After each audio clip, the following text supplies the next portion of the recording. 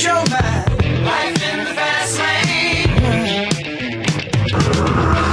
He holds it together through the chase. And Greg Murphy, listen to the crowd roar. The Holden supporters love it. He has released the shackles on car 51 and he is going straight to pole position for the Bob Jane T-Marts 1000. Murphy, a blistering lap. Holy smokes! 668. That's Record breaker. That is Good job, insane. mate. Absolutely bloody fantastic. Holy Absolutely smoke. fantastic lap, mate. Uncharted territory for anybody on the mountain. Nobody's ever gone under the sevens. Take a bow, Greg Murphy. That was something very special in the history of Bathurst. Surely make you lose your mind. Life in the fast lane. Wow. 20 years ago, folks, 2 decades since the most iconic 2-minute to 6-second pieces of Kiwi sporting folklore. And since that day, it seems like we haven't gotten any worse at driving cars very fast. Murph was, of course, responsible for that piece of genius.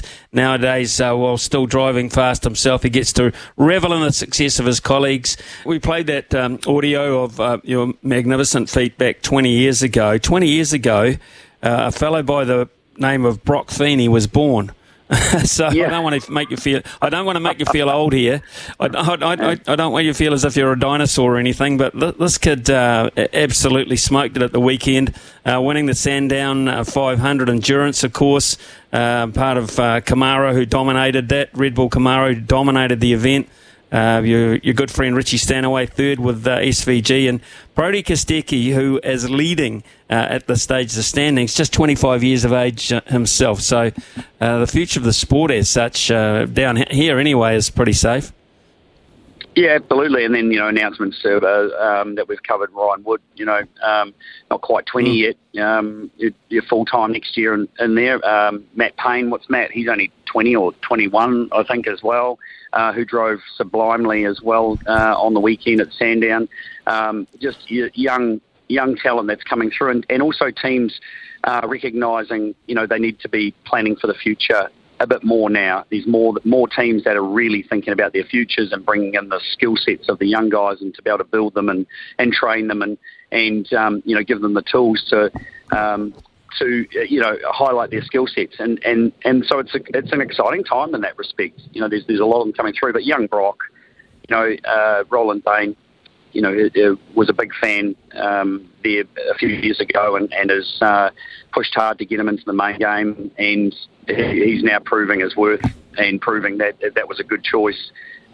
He drove on the weekends, like he was a 10, 15-year veteran in the class, not only, not just been around for the last year and a bit. So to deal with the pressure of a Brodie Kostecki, who actually almost sounds, he's still young and he hasn't been around that long, but we've seen him do some wonderful things in race cars for a few years now, so it's like he has been around longer than what he actually has. But the pressure that he put on Brock and the way he didn't flinch was superb. And that was set up by, the GOAT, Jamie Whincup. He got in that car at the start of the day and put that Red Bull Ampol racing car, Camaro, at the front. And then even through the pit cycles and the safety cars, he dropped back, but then he put it back to the front. And that was key for the success of that organisation, because if when Brodie got in that Coca-Cola Erebus car, if he had been in the front, he wouldn't have been passed. He would have won the race. So the job that Jamie Whincup did to,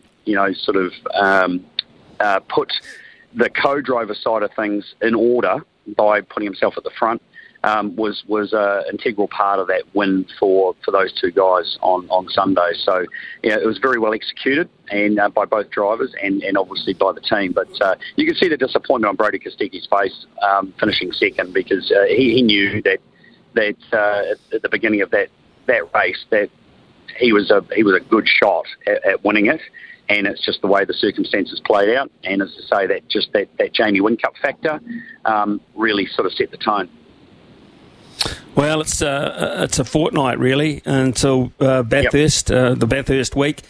So, yeah, that's officially 5th to the 8th. But, of course, the week itself begins, well, it began yesterday, a fortnight yesterday. So, Murph, in terms of what have you got lined up personally for that? And what about the drivers? How soon do they get there? How soon do they get involved? I mean, when is the track released to them as such?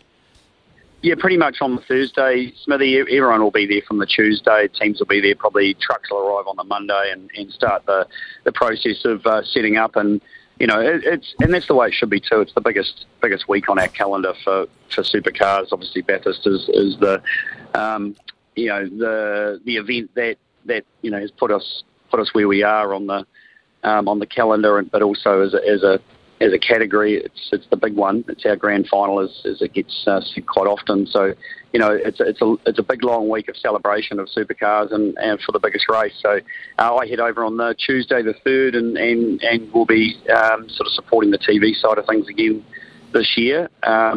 Watching very closely and supporting all the Kiwi boys that are in there. So, I mean, it's a little bit of a form guide on the weekend, Smithy, with what happened and the results.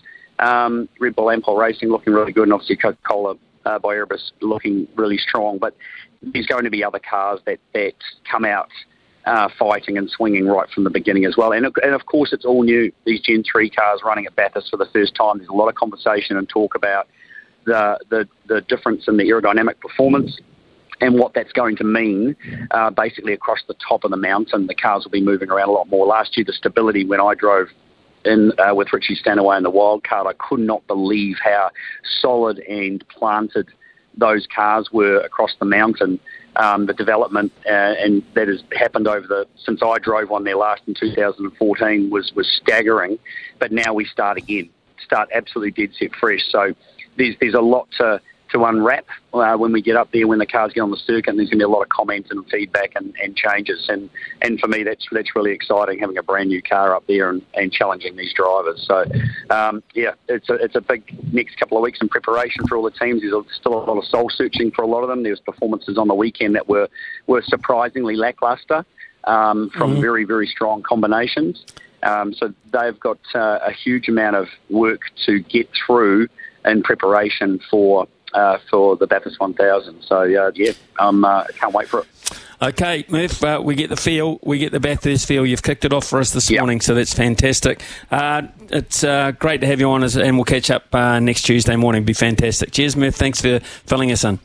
Well, Suzuka this weekend, Liam Lawson again, mate. So I'm sure the ratings on Sky for watching Formula 1 are going through the roof at the moment, which is sensational. So we've got, plenty of stuff lined up over the next few weeks to look forward to in motor racing. Okay, cool. Well, we'll catch up next Tuesday. Thank you. Cheers, bye.